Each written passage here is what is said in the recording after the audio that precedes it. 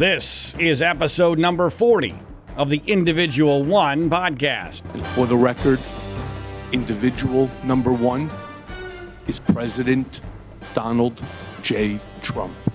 And I am your host, John Ziegler. This is your usually bi-weekly program where we take a honest and hard look at the presidency of Donald J. Trump from a conservative perspective, because unfortunately no one else is willing or able to do so. Unlike the rest of the corporate media, we here at the Individual One podcast are most definitely not compromised or co-opted. Welcome to the program. Please make sure you remember to subscribe to it, rate, review it.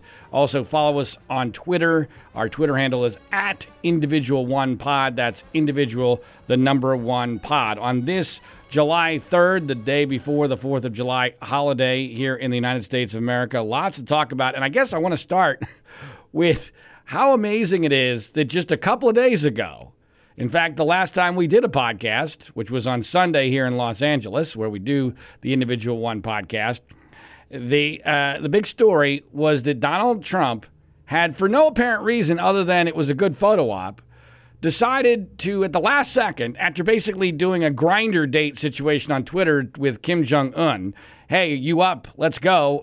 Can we meet up at the DMZ? And they apparently put this all together at the last moment and had this quickie date where Trump makes, quote-unquote, history by being the first American president into the DMZ, into North Korea. And, this got, obviously, understandably, huge news coverage. It was completely absurd. It's just flat out ridiculous. There's so many different ways to describe this. But when you get absolutely nothing in return and you give the other guy, a brutal tyrant who has killed Americans, including Otto Warmbier, and then basically sent his almost dead body back to America, and somehow Trump took credit for that. And then, now Warmbier's family is nowhere near as warm to Trump as they were at that time because of his sucking up to Kim Jong-un. But when you give Kim Jong-un everything he could possibly want, you get absolutely nothing in return except a photo op for you. This is like, giving the girl an engagement ring before you've even really gone on a second date. This is being incredibly too eager on the part of Trump. And what's fascinating to me is that it's the exact opposite of his persona with his cult-like followership. The persona of his cult-like followership is that he's the alpha male. He is the deal maker, the art of the deal. But this is the brilliance of Donald Trump. He knows, or at least I think he knows, his own weaknesses, and then he exaggerates. He goes in the opposite direction. So he actually claims his weaknesses to be strengths. Therefore, very few people, at least not that want to like him, will come to the conclusion of what his real vulnerabilities are. In other words, he's actually a wuss. He's actually a beta male. He actually wimps out all the time. He's actually a horrible negotiator.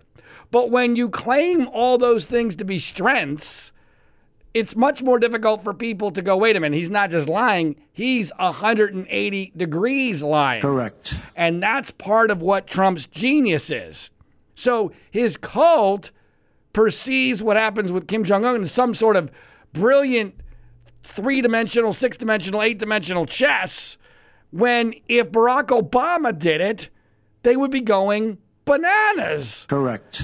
Hair on fire 24/7 in the conservative media and what have you. But the cult doesn't understand the dangers of this. I love the poorly educated. They don't understand the precedents that it sets. They don't understand the weapons that it takes away from future presidents in dealing with Kim Jong-un in particular, because he's likely going to be around for quite a while, longer than Trump will be as president of the United States, or other tyrants and dictators like him.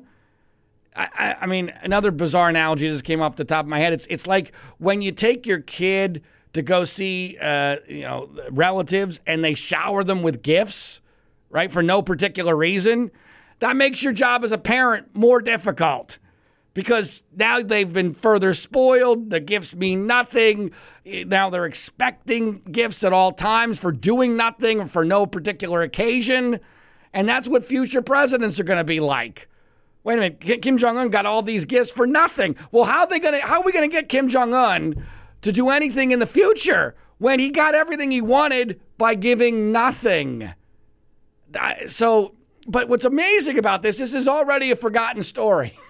This is even as huge as this should be, I see almost no media coverage of this at all. Now, I'm sure that once Trump is no longer in office, when that'll be, we'll talk more about as we go along in this episode of the Individual One podcast. I'm sure one day somebody who was there is going to write a book, and it's going to be horrifying about what really happened behind the scenes with regard to Donald Trump, with regard to all sorts of tyrants, dictators, and everything that happened at the G20 summit. But for now, it's a dead story, except you can draw a very straight line between Donald Trump's admiration for tyrants and dictators like Putin and like Kim Jong-un and like others.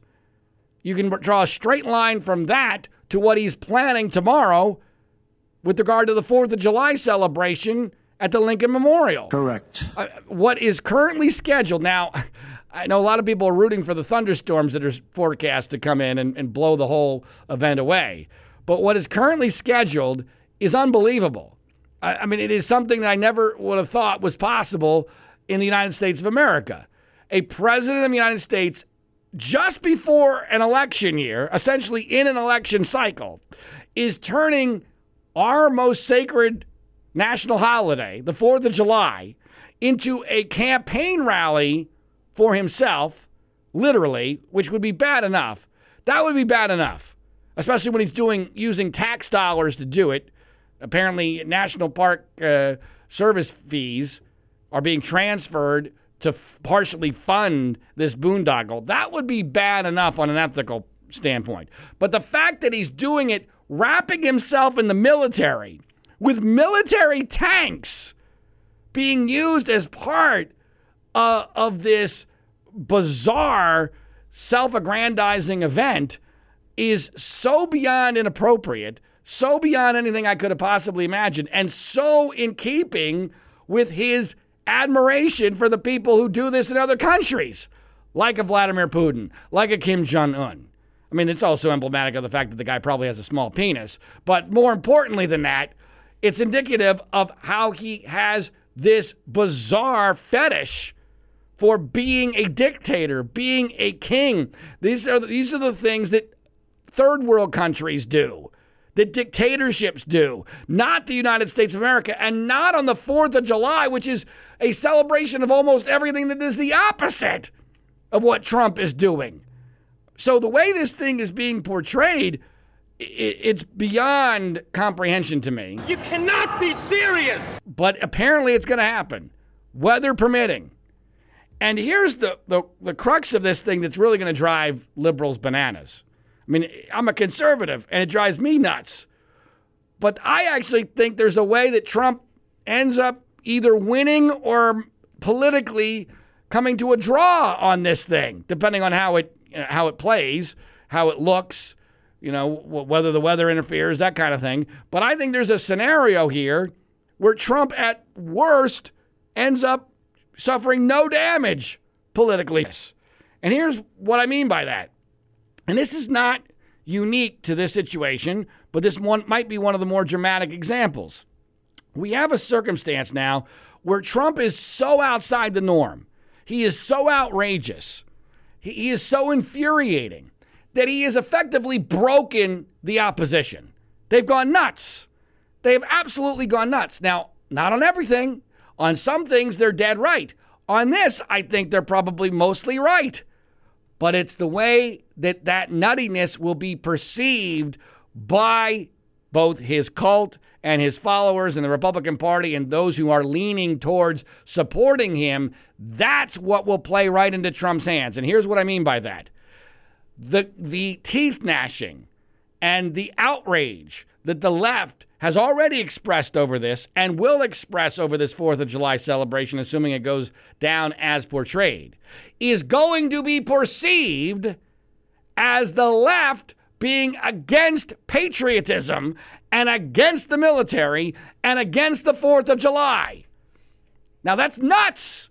That's crazy, but that's the way it will be perceived. And part of why it will be perceived that way is the left has already set themselves up in this country for being perceived that way. This is the price that the left pays.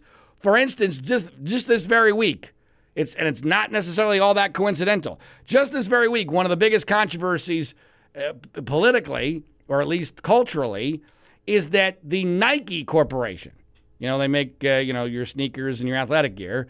The Nike Corporation decided to not produce, as had been planned, a Betsy Ross American flag themed shoe.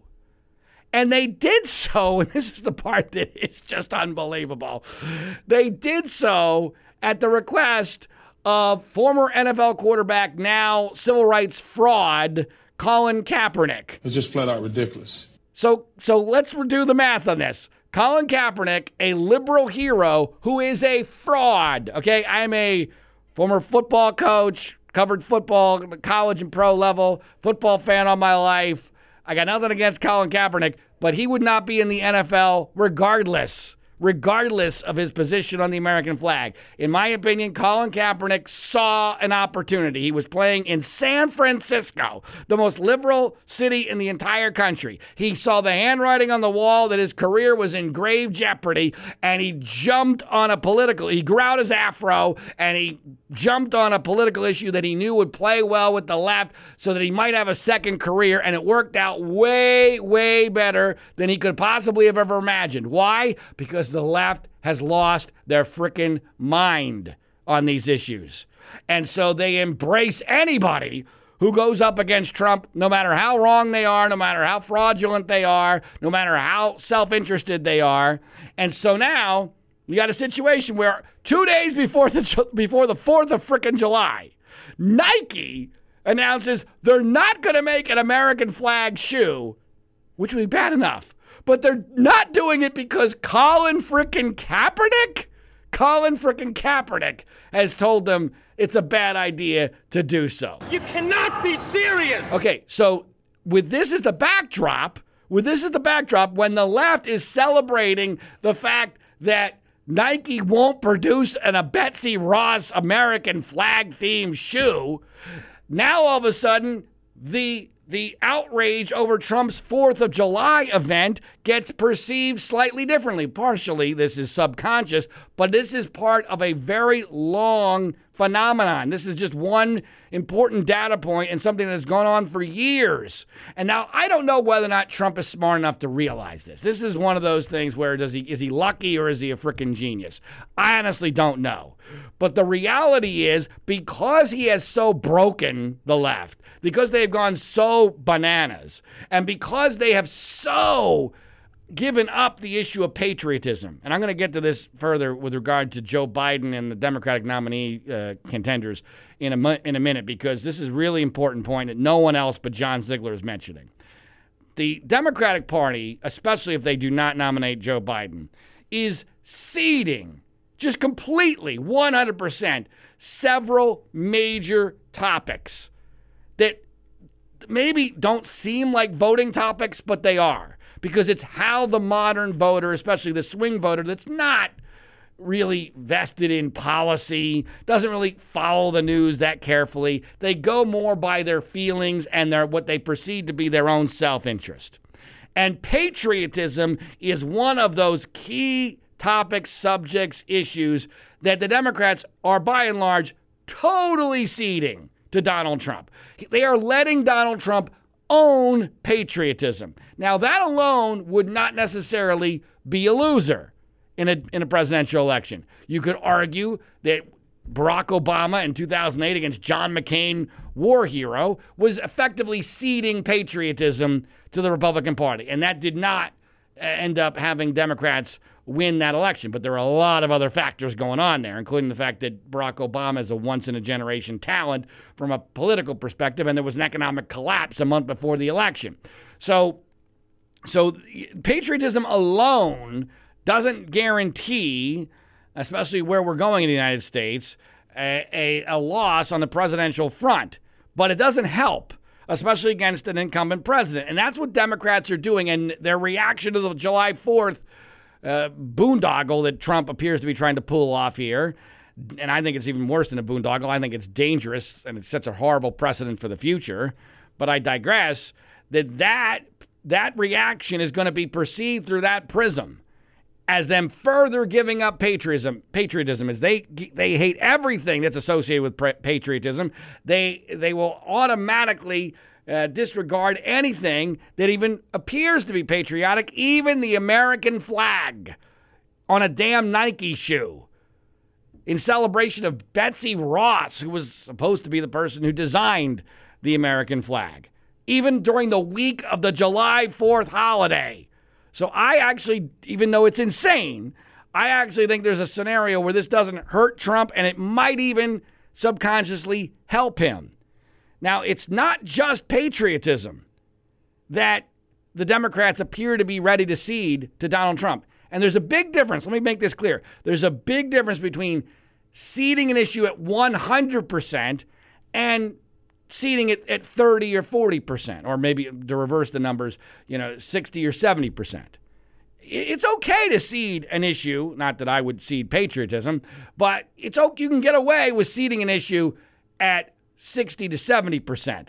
But when you cede it at 100%, that's very dangerous, especially when it's not the only issue you're doing that on.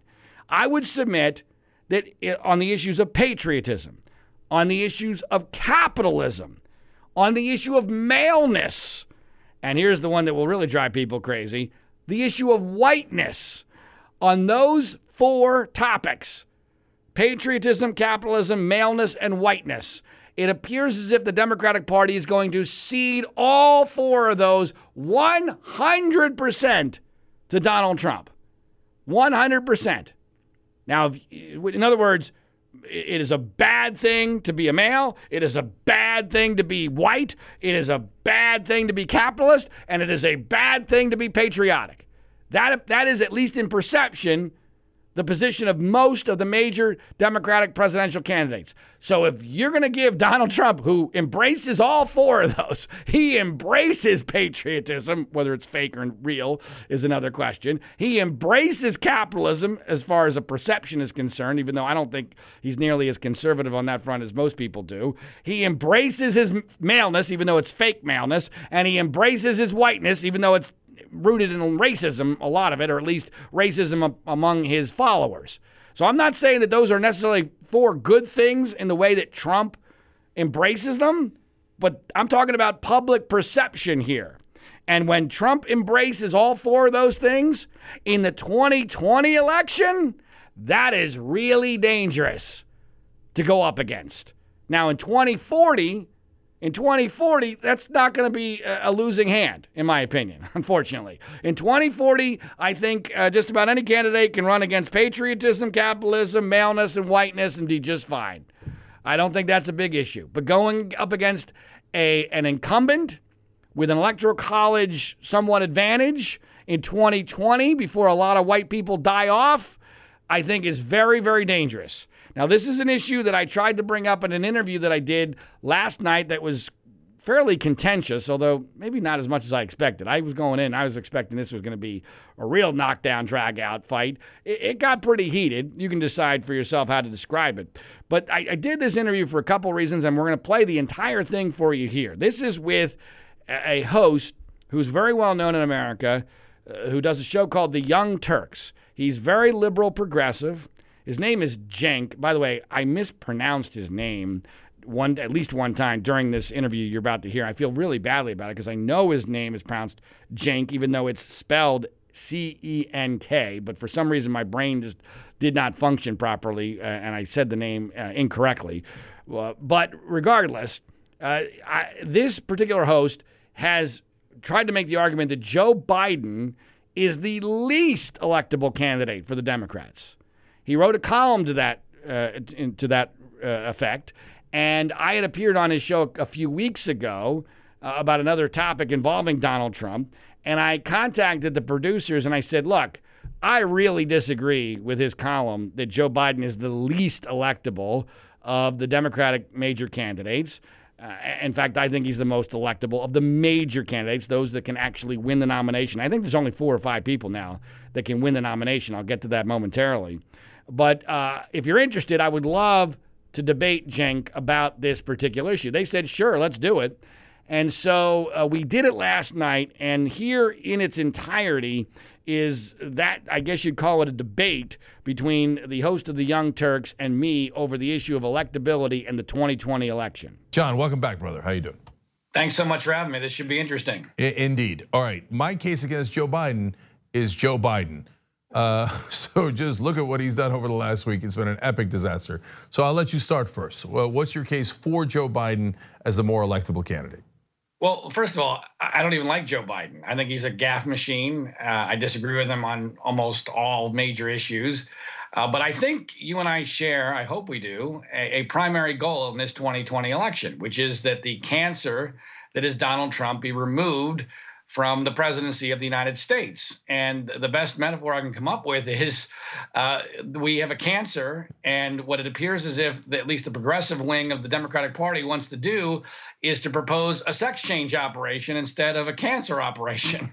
And that's my biggest problem here, is I think you guys, understandably, and this is the way that liberals seem to work, they go with their feelings, they want to be excited, they want to fall in love, instead of actually getting the job done. Now, I believe that beating Donald Trump is a national imperative. It's a national emergency. And when your house is on fire and you have only one child in the house and your only child is about to burn up, when you go in to save the child, you don't stick around and try to find the money that you staved underneath the bed. You get the child and you get him out of the house.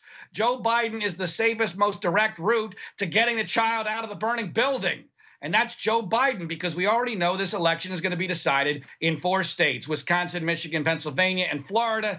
And by far, especially in Pennsylvania, especially in Florida, Joe Biden does better than any of the major contenders. There's only 4 or 5 people that can win the Democratic nomination. And of those, Joe Biden is the one who most safely, most predictably defeats Donald Trump. It might not be that exciting for Democrats. It might not be good for ratings for the media, but it does get rid of Donald Trump. And to me, that's the primary purpose here.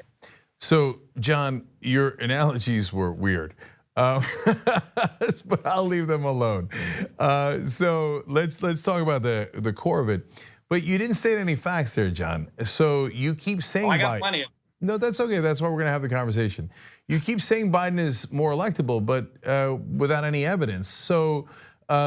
Number one, the person that lost to Donald Trump was Hillary Clinton, as centrist Democrat, like Joe Biden. So why we have one incredibly important data point, which is that centrist Democrats lose to Donald Trump. So the one part we definitely agree on, and you're right about this, is that we must beat Donald Trump. So I don't want to take any chances. That's why I don't want it to be Joe Biden, because that would appear to be making the same exact mistake we made last time. Well, I understand that, and I think you're misreading it. First of all, in 2016, we had the Russian influence, which may or may not still be in play in 2020. You also had the Comey influence, which clearly will not be in play in 2020. I think without James Comey, Hillary Clinton wins Pennsylvania, wins Wisconsin, wins Michigan, and this is a ball game. To me, so it's unfair to say that Joe Biden is exactly the same as Hillary Clinton. Hillary Clinton had some unique problems with regard to likability, especially in a place like Pennsylvania, which is ironic since she had Pennsylvania roots. But I believe that, and I'm someone who grew up in Pennsylvania. I know Pennsylvania exceedingly well. Pennsylvania is a place where Joe Biden is going to play a hell of a lot better than Kamala Harris or Elizabeth Warren or even Bernie Sanders or Pete Buttigieg. That's just the facts of it. That's just the reality. The polls show this consistently and constantly and overwhelmingly. And so if you're going to seed, tell me this, Cenk, if you're going to seed Pennsylvania and Florida, I'll give you Wisconsin and Michigan.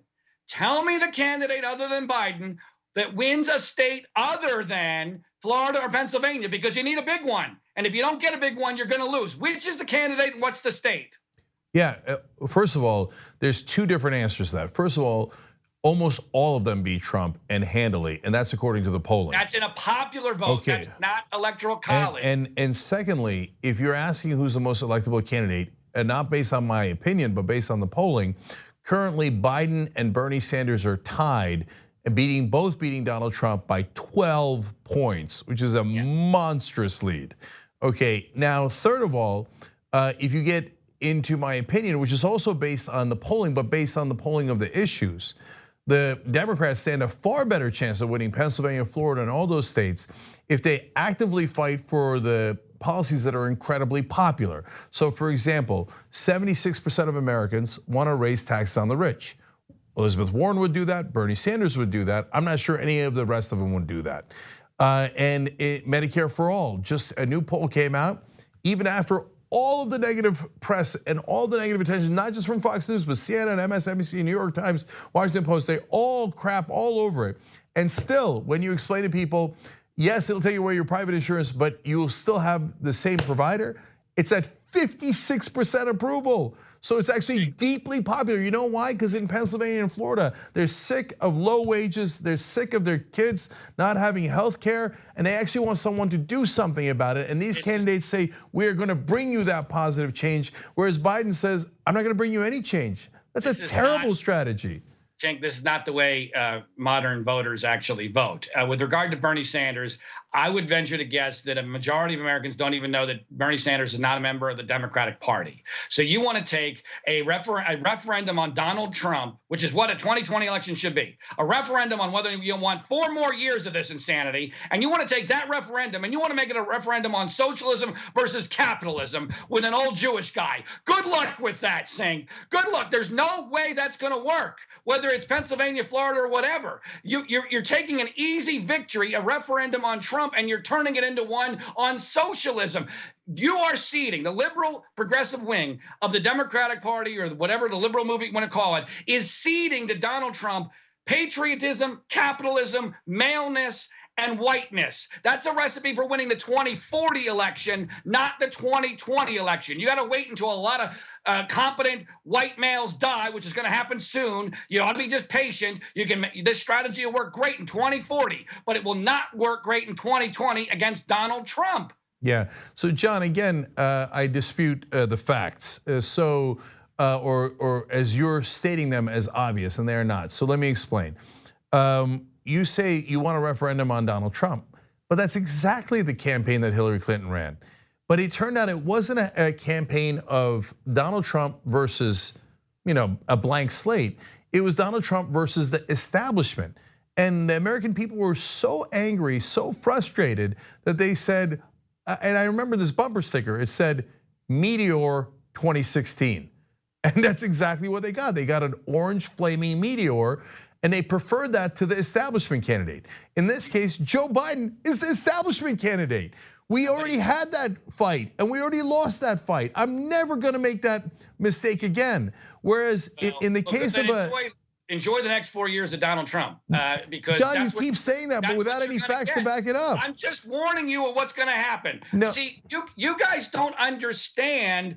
I'm not asking for people to cater to never Trumpers like myself. We're 1% of the population at best. That's not it. We are people who understand Trump's appeal to middle America. We are warning you the wrong way to go about doing this. You are underestimating the problems that Hillary Clinton had as a personal candidate that Joe Biden does not have. And frankly, I hate this as a father of 2 daughters. Being a woman was one of them. For whatever reason, America does not like electing a woman president. The facts are pretty clear on that. Joe Biden is not a woman. So therefore, it is not an analogous situation to place him as the Hillary Clinton of 2016. There are some significant differences, but more importantly, who's the replacement? Who's the better path? Who is a safer path? There's nobody of those who can win the nomination that I've already mentioned. You still haven't told me which state they win other than Pennsylvania and Florida, which are off the table, in my opinion, if you don't have Biden as your candidate. Okay, look, I'm gonna give you specific answers and then talk about, again, philosophically why you're wrong. The specific answers is Bernie Sanders is up by double digits in almost every one of the states that you mentioned. Now, you can't believe that because of your perspective. He's not going to be the nominee. But John, you're asking me and I'm telling you facts. I'm telling you polling. I'm telling you, you can't believe. John, listen. Can we revisit 2016 real quick on Bernie Sanders? Bernie Sanders was never seriously considered by the majority of the American people because they never thought he had a shot against Hillary Clinton, and that's accurate. Therefore, they don't even know he's a socialist, and if he's the candidate, it's a referendum on socialism. And oh, by the way, Donald Trump is going to spend every single rally reading those wacky pornos essays that he wrote in the 1970s. Bernie Sanders did. John, Donald Trump. Have fun with that. Good luck with that. Donald Trump sexually harasses, assaults, and rapes women. It's rational. I'm telling you what's going to happen. Okay, and John, you keep repeating things as if your perspective must be correct, but you're wrong. First of all that the media has ever talked about in regards to Bernie Sanders is socialist. And do you know that on election day, they did a poll back in 2016 of Bernie Sanders versus Donald Trump. Sanders won by 12 points. So now I know they would have run a campaign. But Bernie Sanders would have also been part of that campaign. He would have gotten the punch back, and he had a 12-point buffer that Hillary Clinton didn't have. He was never seriously considered by the American people. He was very seriously considered, and the polling indicates that. You keep telling me that the American people are wrong, but it's just not true. And show me a poll that 90% of the American people know that Bernie Sanders is a socialist, and then I'll start listening. That's all that anyone ever says about Bernie Sanders. No, but that doesn't mean the American people know it. 40% of the American people pay no attention to the politics at all. Zero. They have no clue, and then they tune in a presidential election, which Bernie Sanders was not part of. John, so last thing here is we're out of time is, look, you mentioned Bernie Sanders' Jewishness. You've talked about America's not ready for a female candidate, and you mentioned whiteness earlier. But John, I heard all of these things when I advocated for Barack Obama over Hillary Clinton. And everybody said there's no way that America is going to elect a black guy, let alone a guy named Barack Hussein Obama. And you guys were wrong about that. And I've heard all of this naysayer stuff before. But what the media is ignoring, and I think in this case you're ignoring, John, is that people actually care about the central message. And the central message that Obama had, which I think was slightly misleading in his case, was change, which is what people want. And they cared about that more than they cared about his middle name or his complexion. And in the case of Sanders and Elizabeth Warren, what they're saying is, no, we're gonna bring you a lot of change. We're gonna bring you higher wages, we're gonna bring you health care, and we're not part of the establishment that's been screwing you for 40, 50 years, and we're not this monster Donald Trump. That is a winning strategy. Well, I'll give you this. If you can find another Barack Obama, who's an amazing orator and a tremendous campaigner, and you can put him up against McCain-Palin, and you can get an economic collapse at the perfect time, you might have a shot at beating an incumbent president, Donald Trump, which John McCain was not. It's not analogous to 2020. You don't have Barack Obama. You only get one Tiger Woods. You had your Tiger Woods, and now you're about to let Donald Trump get reelected because you're looking for another once-in-a-lifetime candidate, which was Barack Obama. So good luck with that. All right, John, last time we did a segment together, we agreed on Donald Trump, giving people a misleading impression that we agree overall. I'm glad that we have disabused people of that notion today. I think we can accomplish that, Cenk. All right. I'm glad that Cenk enjoyed that. You can decide who got the better of the exchange there. If there was one thing that I forgot to mention or didn't have the opportunity to do so, with regard to this idea that Joe Biden would be Hillary Clinton 2.0, which I understand is an enticing concept to a lot of liberals. On paper, there are some similarities, but there's some significant differences. I mentioned some of them in the interview, but the one that I did not mention in the interview, which may be the most important, and I'm kicking myself for not putting it on the list, is that in 2016, there was a huge complacency issue with the liberal base, especially in Wisconsin and Michigan, with regard to whether or not Trump could actually win. Most people did not think he could win. Correct. And that played right into his hands because the numbers, and I've looked at the numbers very, very carefully, the numbers in Wisconsin and Michigan, which are two states that Trump won that no one expected him to do so, did not occur because there was some hidden Trump fan base that came out of the woodwork and blew the doors off of the turnout numbers. That's not what happened in Wisconsin and in Michigan. That is part of what happened in Pennsylvania and Florida, which is part of why I keep mentioning Pennsylvania and Florida as being the keys to this 2020 election and why Joe Biden should be, if they want to win, an undestroyed Joe Biden. That's an important point, undestroyed, because they're in the process of knocking his legs out from under him, in which case he might not be the most electable once they get done with him. But a currently intact Joe Biden does much better in Pennsylvania and Florida than anybody else, because in Pennsylvania and Florida, the demographics are such that for whatever reason, the part of its, I think, race is that Donald Trump's base turns out in huge numbers in those two states. That's not what happened in Wisconsin and Michigan. That happened because those two states, I think Russia played a role in this. I really do, because the Russian strategy was voter suppression, and they focused on Wisconsin and Michigan, and it's an amazing coincidence that Hillary's voter turnout in Wisconsin and Michigan was the worst of any state that mattered in the entire country. That's an amazing coincidence, Correct. Isn't it? Yeah, it is. It's an amazing coincidence. I think that the voter suppression effort by the Russians had an impact. Whether it was the deciding factor, I don't know.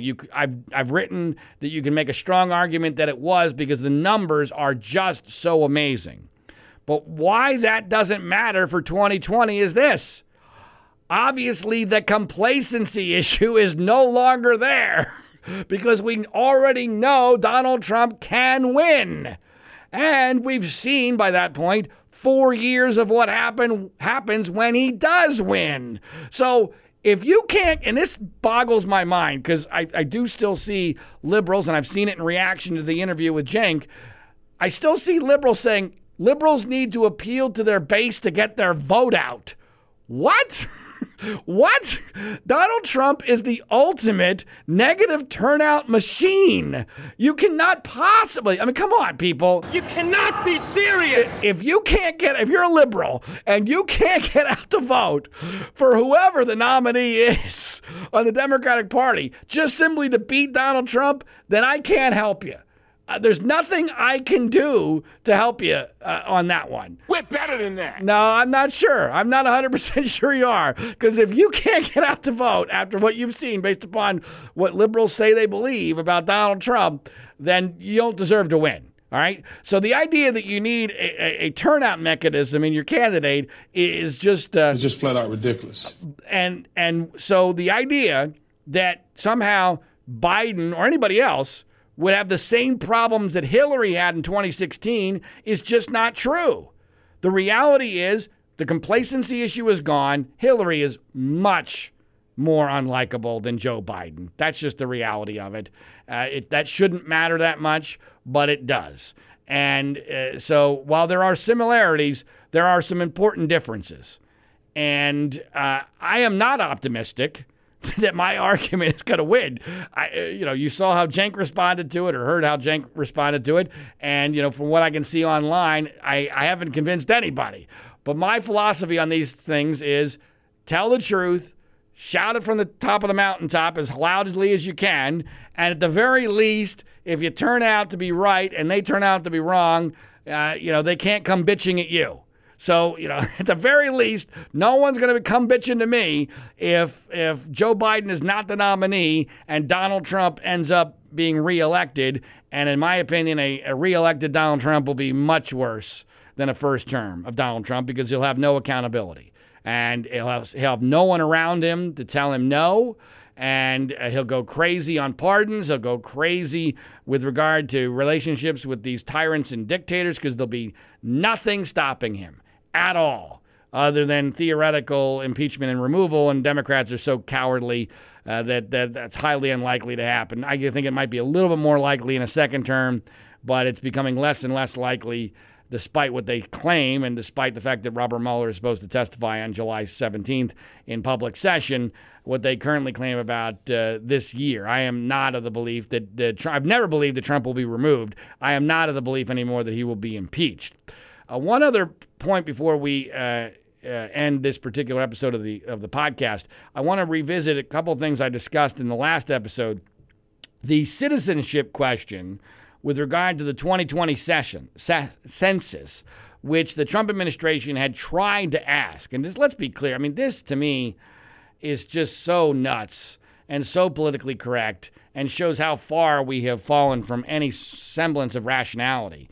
But the fact that there was a fight over this is just absurd. The Trump administration, now, look, I understand why they wanted to do it.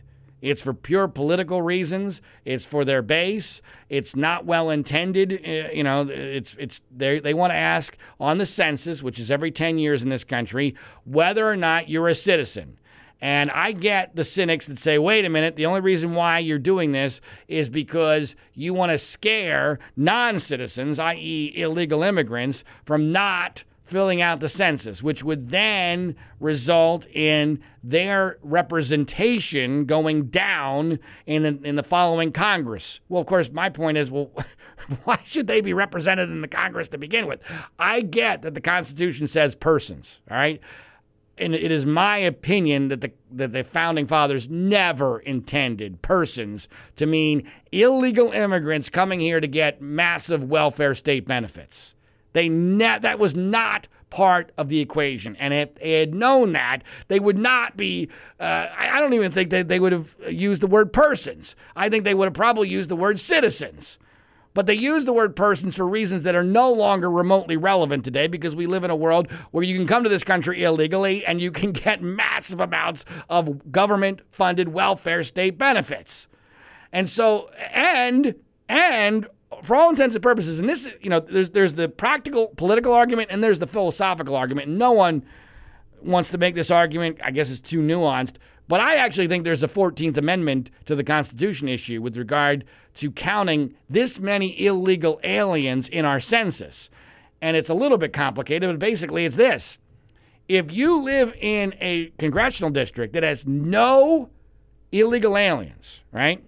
So your vote, your power, the power of your vote in electing a representative to Congress is minuscule by numerous exponents. It is minuscule in comparison to the vote of a citizen, let's say here in Southern California in a district where there's a lot of illegal aliens. I'll take this out of the theoretical into the practical. In districts where in competitive districts where there are no illegal aliens, most congressional districts get well over 200,000 votes, right? That means your vote is 1 out of 200,000. 1 out of 200,000. That's a pretty small power. Your vote has very small power there. If you're in a district here in Southern California and you're a citizen with a lot of illegal immigrants, because every district is split up to have the equal number of persons, okay? Not citizens, persons. And if you're in one of those districts with a lot of illegal aliens, you're likely to have a general election where there's only 60, 80,000 votes. Sometimes less than that. And so now all of a sudden your vote has far more power than the vote of a voter in a district that can have up to 300,000 votes. Now that's a violation, I believe, of the 14th Amendment. The idea that everyone's vote is equal. And it's only because of this, what I perceive to be a loophole in the census. Well, anyway, the Supreme Court kind of sort of blocked it. They did so in a schemy sort of way where they delayed it to where effectively it was dead because Trump will be out of office by the next census. And it got reported over the last couple of days that Trump, as he so often does, is wimping out and bailing once it looks like he's going to lose. Now, he's disputing that, so who knows what the hell the truth is. But supposedly now the Trump administration is no longer going to try to put a citizenship question on the census in 2020. And for me, while this is not the biggest deal in the world, I live in Southern California. We have a massive illegal immigration problem. I'm against illegal immigration. I agree with Trump philosophically on the issue. But to me, he has always represented the worst of both worlds on this issue. And I've said this consistently. We get the maximum political toxicity on our side because he is perceived, and now the Republican Party is perceived, as an anti-immigrant racist party. So you get the maximum negative aspects of Trump on illegal immigration, which is why just south of where I live in Orange County, all the representatives are now Democratic for the first time ever. In Orange County, it used to be one of the most Republican counties in the entire country. Now all the congressional representatives on the coast are Democratic. That's in large part because of this perception of the Republican Party among swing voters as being anti-immigrant racists. So you get all the negative toxicity, and we've gotten nothing in return because Trump either doesn't really believe it, or he's a terrible negotiator, or he's wimped out, or all three. There's no wall. There is no wall. No wall is coming. His emergency funding just got blocked by a federal judge. I predicted all along there was never going to be a wall. He promised the wall 1,000 times during the campaign. That was a fraud. That was a con. That was a scam. It's not going to happen. There will be no major wall. There's no mass deportations. He promised mass deportations. He bailed on mass deportations 2 weekends ago because Nancy Pelosi asked him not to do it. You cannot be serious! And yet somehow his image as the alpha male who's fighting for the cause of his cult didn't get tarnished at all. I love the poorly educated. It's absolutely unbelievable. Nancy Pelosi convinced him to wimp out on deportations. And then he went on Twitter, I think it was yesterday, and said, we're going to give the Democrats one more chance or the deportations are going to start. No, they're not. He will wimp out again. It's his MO. He does it every time, whether it's tariffs or whatever it is. When push comes to shove, he always wimps out. So we got no wall, no deportations. By the way, border crossings are up under his watch, no citizenship question, and maximum political toxicity. Thanks so much. Thanks so much. And by the way, this isn't going away. This is now the perception, especially among younger people, for probably most of the next generation, depending on whether or not Trump is reelected. And I'm beginning to think that the odds are better than not that he will be. They're not tremendous that he'll be reelected, but they're better than not. And on that note, that's how we will end, as we always do, each episode of the Individual One podcast. We're going to keep the odds of Trump not finishing his first term in office at 4%, a measly 4%. My guess is that after Mueller testifies on July 17th, and it's not nearly the bombshell that it would need to be, that percentage will probably go down to basically 1% or statistically negligible. But I'll hold off at least until Mueller has his say to the House of Representatives and the two committees to which he is scheduled to testify. And the chances for re-election, I'm going to nudge that up another percentage point to 52% because Bernie Sanders, who I said in that interview with Cenk, is not going to be the Democratic nominee. He is showing signs of weakness, and I think that is bad for Biden because I think having Sanders there in the low to mid-20s, basically harmless, but blocking people like Kamala Harris and people like Elizabeth Warren and definitely blocking Pete Buttigieg, the people who can actually win the nomination from Joe Biden, I think that helps Biden. I think that's one of the more untold stories of this Democratic nominating process so far, that Sanders actually helps Biden.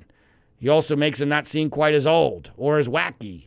So the fact that Sanders seems to be weakening and Harris is surging, that is bad news for Joe Biden, good news for Donald Trump, and that's why I now have currently the percentages at 52% that Donald Trump is reelected. A couple of quick scheduling notes. We will not be doing a podcast this weekend, but after next weekend, I anticipate we'll be basically back on our Wednesday, Sunday, early afternoon Los Angeles time schedule for the podcast, at least for the foreseeable future. And next Wednesday, our next podcast, episode number 41, we are scheduled to be joined by General Michael Hayden, who is the former director of the CIA and who is recovering from a stroke. He has been out of commission for the last several months, but now he's getting back into the saddle, and we're really excited to speak to him. So join us for that in episode number 41. That'll do it for this edition of the Individual One podcast. Please remember to subscribe, rate, and review the show, and follow us on Twitter. At Individual One Pod is our Twitter handle. That's Individual, the number one pod. My name is John Ziegler. This is the Global Story Network.